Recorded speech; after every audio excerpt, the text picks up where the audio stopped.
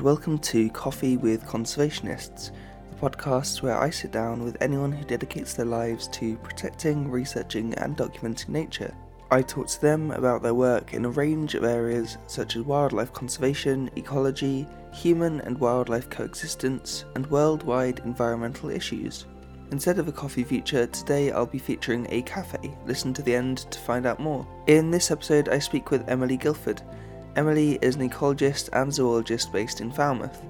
This was my first in a series of local walking podcast episodes, where we take a short walk in nature, have a cup of coffee or other hot drink, and then switch on the mic for an outdoor episode recording. We talked about using behavioural ecology and effective science communication to influence conservation change on both an organisational and individual level.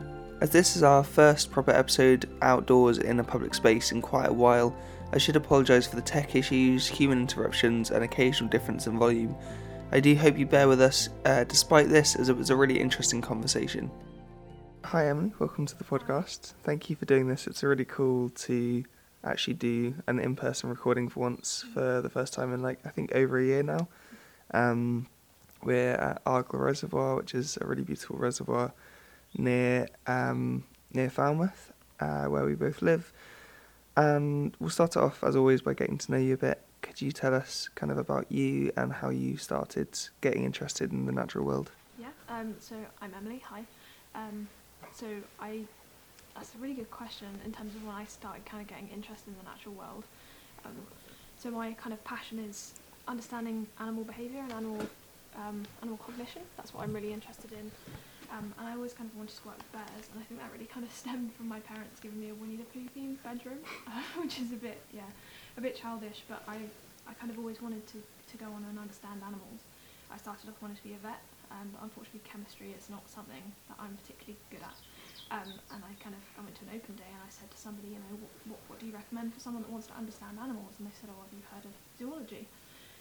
So I came down here to Penryn to study zoology at the University of Exeter's campus down here, and that's kind of when I started learning more about the natural world and when I started wanting to conserve things. So I've got an undergraduate in zoology and a master's in ecology.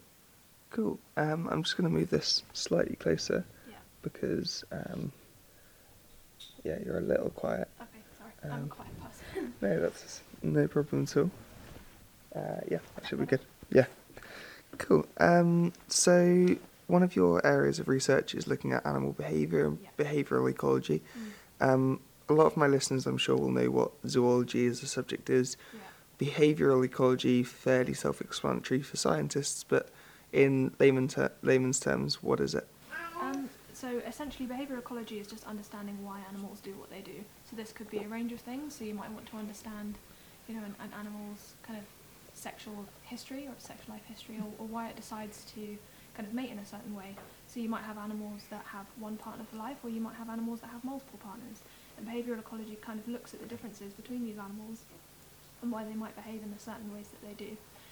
And behavioural ecology is absolutely huge. It will probably take me hours to explain to you all the ins and outs of it.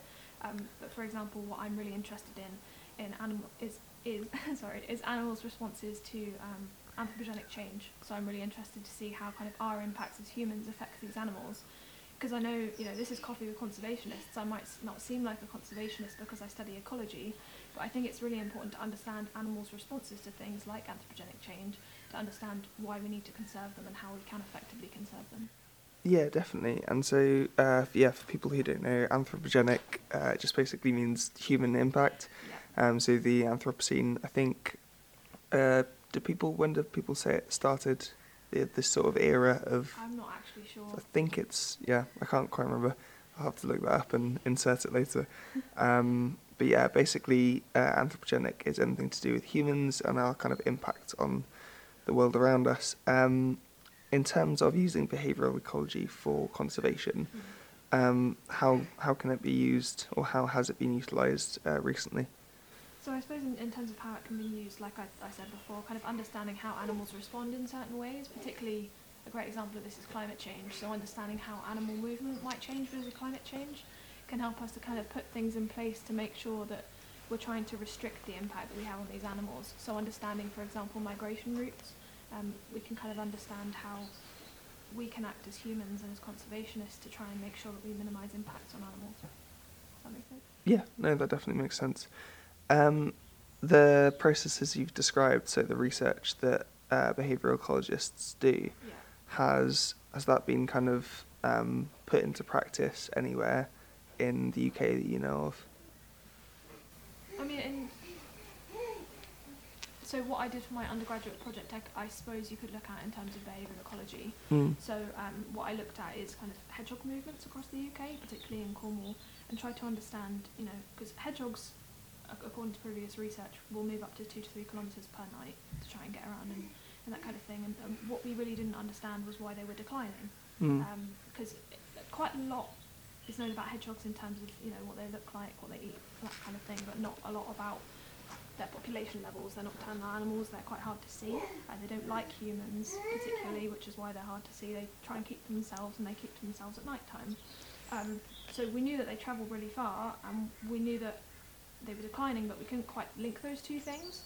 And we actually found that the way to kind of help increase hedgehog numbers was to create they're called hedgehog highways, but to create kind of connections between environments to make sure that these animals could increase their numbers and get far enough and not get stuck in people's gardens. And I suppose that's quite a potentially well-known example of that. Kind of understanding how these animals behave and how they live and how they breed and that kind of thing. They need all of that access to that area to get around and to increase their numbers, to have babies essentially. So understanding that behaviour helped us to understand what the problem was, and then it helped us to put that kind of conservation measure, or just that really easy measure, in place. Yeah, no, that's a really good example, because I think a lot of people will be familiar with both hedgehogs and how they're declining. Yeah. Is there anything that you'd suggest, having studied hedgehogs, Yeah. that the average person can do to improve their mobility and help them from home? Yeah, so I suppose the first, quickest, easiest thing is, especially if you own your own home, is to cut a hole in your fence. It should be about, I think, 13 centimetres wide, but you can obviously check this. Just have a quick Google of hedgehog highways. There's a wonderful website called Hedgehog Street, and they give you all the guidance on how to do it. But you just cut a little hole in your fence. Obviously ask your neighbour's permission if that's a fence that you share. Or just have a little brick removed from your wall, for example, and just give hedgehogs the opportunity to move between spaces. Another thing you can do is to keep a wilder area of your garden. Obviously, this doesn't have to be absolutely huge, just an area that hedgehogs can shelter, and also somewhere they can find food, so insects and different types of kind of foraging substrate, that kind of thing. Yeah, that's really great advice. In terms of, you've done a lot, and I think it's quite hard to cover all of it in terms of communication and communicating conservation policy to the general public, Yeah. and quite complicated topics, breaking it down to people who don't have a scientific or academic background. Yeah. That's what the podcast is all about, really. So why do you think that's so important? So, firstly, so I mentioned I did my undergrad in zoology, so I think one of the first lectures I ever had, one of the academics said, I'm sure you're all familiar with the idea of scientific papers. And quite honestly, I'd never seen a scientific paper in my life. I kind of just, as I said, I wanted to be a vet. I then realised I wasn't going to be a vet. I wasn't good enough at chemistry, and I thought I like animal behaviour, and I went kind of straight into it. I'd never read a scientific paper, and the first scientific paper I read was completely inaccessible. And I think that's a problem with a lot of science and a lot of... I think it's a problem with a lot of science, because people want to understand the natural world, people want to help the natural world, but if you put a barrier in place that means that they can't, then the fault is on you, it's not on the people not trying to have that action. People want to take action, and I think that's why it's really important to make sure science is accessible. And sometimes, it's not possible to ask the scientists to make that research accessible. Sometimes you need a middleman, you need somebody to make that kind of secondary paper or whatever that might be, to make the science understandable and digestible by, I hate the word layman, but by a layman, by someone who doesn't have a scientific degree. Yeah, I think it is really important. In terms of the certain groups within the UK, I know there's a lot of groups that do this very, very well. The Wildlife Trust, for example, if you look on their website, they're not going to have peer-reviewed scientific journals. They're going to have the findings of those peer-reviewed scientific journals broken down into simple things that anyone can read and understand. Yeah.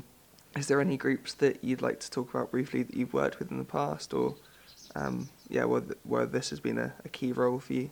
Yeah, I mean, I think I've got to mention Bloom and Doom. I mean, George, you've worked with me on it. So Bloom and Doom is where I've been the senior editor now for probably almost 2 years. So what we do at Bloom and Doom is we publish both online and in print environmental journalism. It's all positive environmental journalism, and we try and kind of, I suppose, water down the science and try and make it more easily understandable. So that's kind of from a broad range of topics. We do cover conservation, but as well as that, we kind of look at policy and lots of other different things. So I think Bloom and Doom do that quite well. We're just a group of volunteers, and we're really passionate about kind of teaching people that kind of thing. Another person who I think does this really well, and it's someone I interviewed at Bloom and Doom, is Professor Callum Roberts. So he is, he is an academic, firstly, but he has published a good few books now, kind of explaining the science that he's done, explaining his research, to make it more accessible for readers, and I think that's absolutely fantastic. What else? I can't think of anything else off the top of my head. No, that's really good that you mentioned Bloom and Doom, because as you said, yeah, I've done a bit of work with them, and they are a fantastic magazine and website, and I know that people that I've sent a few articles to my friends who are very creative and wonderful people, but have no real interest in reading scientific papers or finding or even have access to them. A lot of them, obviously, unless you're at specific universities, a lot of them are behind paywalls or just not even really common knowledge or accessible to anyone, for varying and often good reasons, but occasionally annoying reasons as well. Lack of scientific funding being a massive one. There's so many friends of mine have learned a lot from Bloom and Doom. I mean, it doesn't even have to be like a full-blown article to explain things. I know there's lots of fantastic Instagram accounts that are obviously completely free to access. I think there's one called Simple Zoology or Simply Zoology that just explains simple things like all the scientific terms. Like I said, anthropogenic without thinking about it, because quite a lot of people that I speak to will understand that term, but I know that there are quite a lot of people that won't. So just places like that to just explain the terms, and even if you want to have a go at reading a scientific paper, just resources like that are amazing for kind of helping you to gain that understanding and not having to sit there, Googling every word out of the paper. Yeah, definitely. I'd really like to talk briefly about you mentioned you've done a little bit of work with seals in Cornwall, and sort of communicating to the general public how precious they are and how kind of fragile their habitats are in terms of they're very prone to disturbance.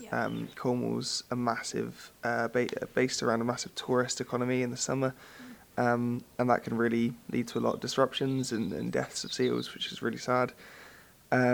Grey seals, can you tell us kind of a bit about them, and because we've never really covered them on the podcast, so a bit about them and then how your work has kind of covered them and why that's important. So just for a bit of background, I previously worked at the Cornish Seal Sanctuary, so that again is down here in Cornwall in a beautiful place called Gweek. So I worked there kind of educating visitors about seals and about seal ecology and how we can live with seals. So grey seals are native to the UK, so we have 2 species here. We have grey seals and common or harbour seals, but down south in Cornwall, you're far, far more likely to see a grey seal. I've always said they kind of look a bit like dogs. It's a really easy way to tell grey and harbour seals apart. Grey seals look like Labradors, which I think is really sweet. So grey seals, kind of one of the biggest problems that you have with grey seals is, influences and disturbances from humans.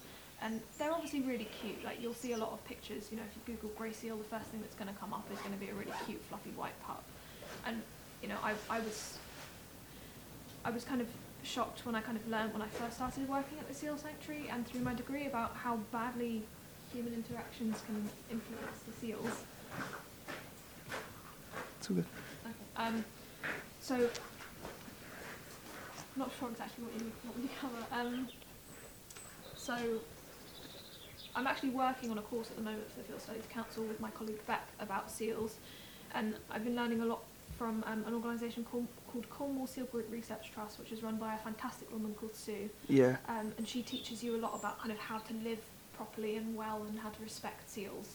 Because obviously it's really tempting to go somewhere, look off the edge of a cliff and see, thousands of seals hauling out on the sand. But but you really need to kind of take into account these animals have predators in the UK, so they're predated by orcas, and they're going to be scared of humans. I mean, we're terrifying to literally every other animal on Earth.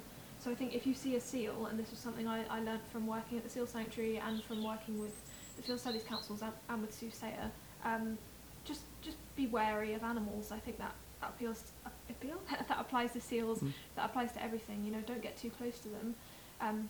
The best kind of things you can buy if you want to go seal watching are a long-range lens or a pair of binoculars. I think I suppose in terms of working with seals, the best thing that I learned was to just be wary of other animals. You're one human on the face of the earth. It's lovely if you want to go and see a seal, but I think it's more important that the seal doesn't get hurt because you want to go and look at it. Seals can really hurt themselves if they get disturbed, and I know that there's a behaviour that they do called stampeding. So if they get really scared, they will literally run, and I'm not sure if you've ever seen a seal move. They're not particularly graceful, but they will run as fast as they can with their front flippers, and they'll scrape everything off their bellies, and it can cause them to bleed out. It can cause lots of horrible injuries, and I think just be wary of other animals. Yeah, no, that's a really important lesson. We actually got a talk from Sue last year about photographing seals and the importance of really not, if you don't have to. Yeah, never ever geotag it either. Yeah, and just the whole thing about location tagging, and there's several colonies in West Cornwall. I was gonna say something that I shouldn't have said then. So the whole point of keeping colonies like that safe is they're large groups of seals, and if you go there and take loads of photos and potentially cause disturbance, that's one thing. But then if you kind of tag them, make sure if you say, oh, this is at this place, it's loads of people are going to go there, especially if you have a large. I know several people on my course, for example, have a fairly sizable Instagram following. So if they show photos of seals that they took on the beach and then go, hey, all go to this location and also take these photos, that's just going to cause huge disruption. Is there any? I mean, do you know of any?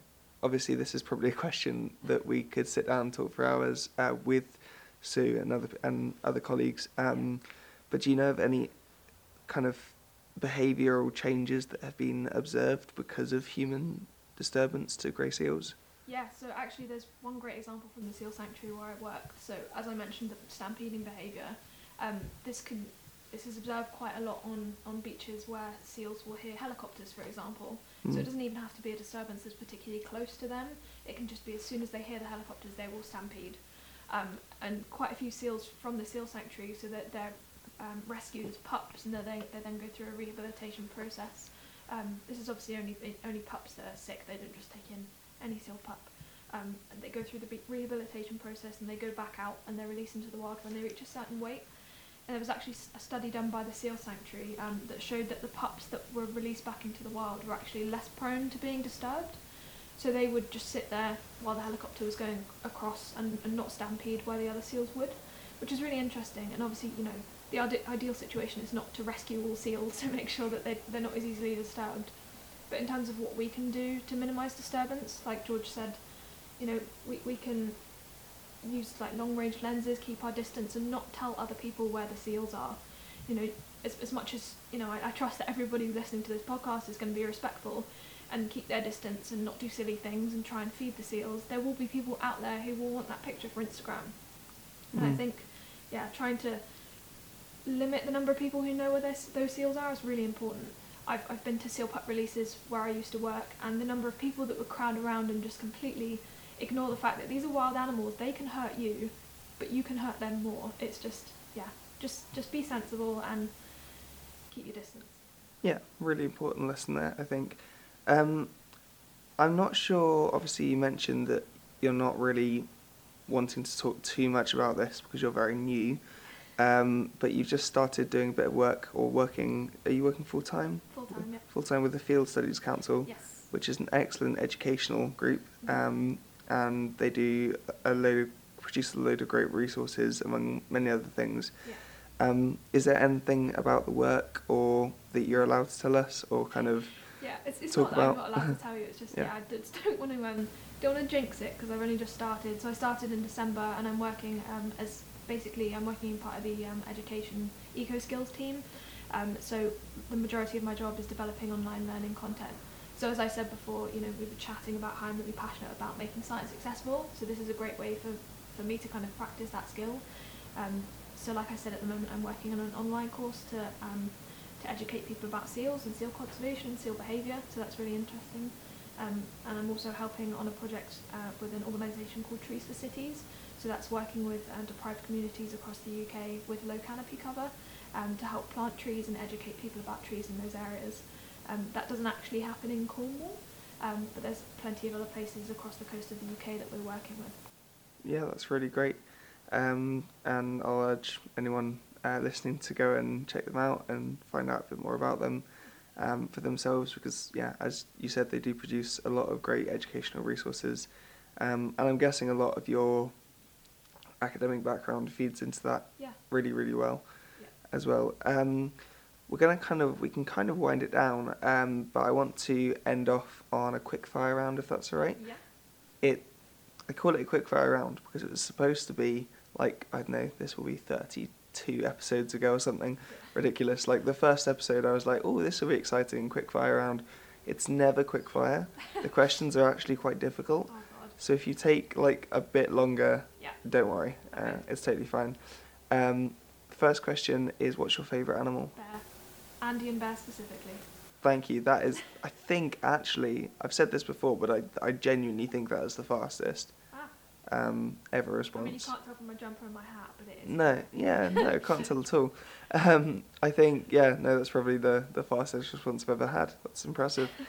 Do you have a place that you like to go and connect with nature, like the one outdoor place do you feel really at home? So I think one place that I love is Tehiddy Woods. So it's in Cornwall near Cambourne. It's a fantastic place, and I learnt about it during my second year at uni. So it was a time where I wasn't feeling great. I was feeling a bit of imposter syndrome, quite common. And it's just a lovely place to interact with nature. There's lots of wildfowl. Wildfowl is the wrong word. There's lots of kind of water birds out there, hundreds of squirrels, and it's kind of where I really got to connect with the study species actually that I worked with in my master's project. So it's a lovely place, and I urge you to go there if you're nearby. Yeah, definitely. It's I've heard a lot about it and been encouraged to go there myself. Definitely go. Don't forget to take a bag of peanuts because you will get jumped by a squirrel. Oh yeah, I've heard. I've actually got 2 students on my course who gave me a lift up here today on their way to Tehiddy. So you should have gone. I should have gone. Yeah, I should have abandoned you. I would have accepted that excuse. That's fine. Yeah, definitely. Yeah. Do you have a conservation hero? And by this, I just mean anyone in your wide field of interest that you look up to and respect. Yeah, that's a great question. And I think I'm going to go with a cliche answer, and that's my master's supervisor. So his name is Professor Alex Thornton, and he works with wild animal cognition, which is like my dream. He's just a fantastic role model. That's actually not a cliche answer at all. I don't think we occasionally get like scientific colleagues, but we haven't. Nobody's actually said they're master's supervisor yet. Okay. So Well, I can change to David Attenborough if it's more helpful. And last off, I know you started the podcast before we started recording by saying you're not a coffee drinker. No. So the last question is usually how do you take your coffee, but that doesn't apply to you. How do you take your hot drink of some description? I'm a hot chocolate person. Hi guys. Sorry guys, he's getting here. Sorry, yeah, no problem. Sorry.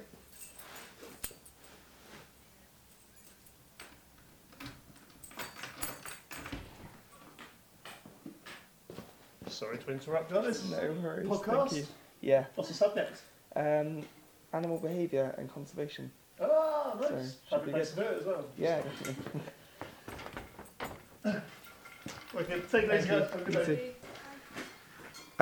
day. Sorry. A note to my listeners. We're doing this podcast near a reservoir in kind of like a shelter that's used as a fitness hub. So there was a couple of interruptions earlier because we had a small captive audience with a small baby. So you might have heard some footsteps and some crying and some little noises. And so, yeah, because, this is the first walking podcast episode and we're in the wild, so yeah, there's lots of wild sounds and wild humans wandering around. So yeah, back to the question. Did you say you're a hot chocolate person? Yeah, on and off. I'm not actually a hugely hot drinky person, but yeah, I'd say a good hot chocolate, oat milk, a lot of whipped cream, and a good few marshmallows. And if I'm feeling like excited, maybe a Colin the Caterpillar on the top because they're quite nice. Yeah, Yeah. it's a good choice. Yeah. It's a very good I choice. mean, the best place for hot chocolate is Slice, the cafe. If you've been there, not too far from Falmouth. I haven't, but I'll add it to the I hear list. they have good coffee. Not that I can comment. I mean, there's a surprisingly large amount of podcast guests who just, for a variety of reasons, don't drink coffee. I should probably change the name. It's not a very accessible drink to everyone. I think that can be pretty much it. But before we finish, do you have any kind of platforms or online handles that you'd like to? Where can people find you or like shout out? I mean, I'm not big into self-promo, but if you want to look at some pictures of bears that I've taken, you can follow me on Instagram. It's at Emily Guilford. It's Gilford, silly surname. And the only other thing I can recommend is please check out Bloom and Doom. We're completely free to access online. You can read all of the articles that we've previously written. We have a fantastic group of contributors, and you can join our contributors group on Facebook. And we're also currently looking for submissions for our 4th volume, depending on when this goes out. So you can contribute and have your artwork or your writing in print, which is a great opportunity. Yeah, awesome. I think by the time, sadly, this does come out, that you might have closed your submissions. But yeah, you're always doing more stuff. Yeah. And if people aren't too fussed about getting their work in print, you're also doing amazing regular call-outs for, or less regular now, but still call-outs for online content. Yeah, we're moving a bit closer to kind of more in print, but if you ever have anything you want to write about, we're always, all ears open for anything that you're passionate about and want to teach other people about. Cool, definitely. Well, thank you so much. This is for making the trip out here.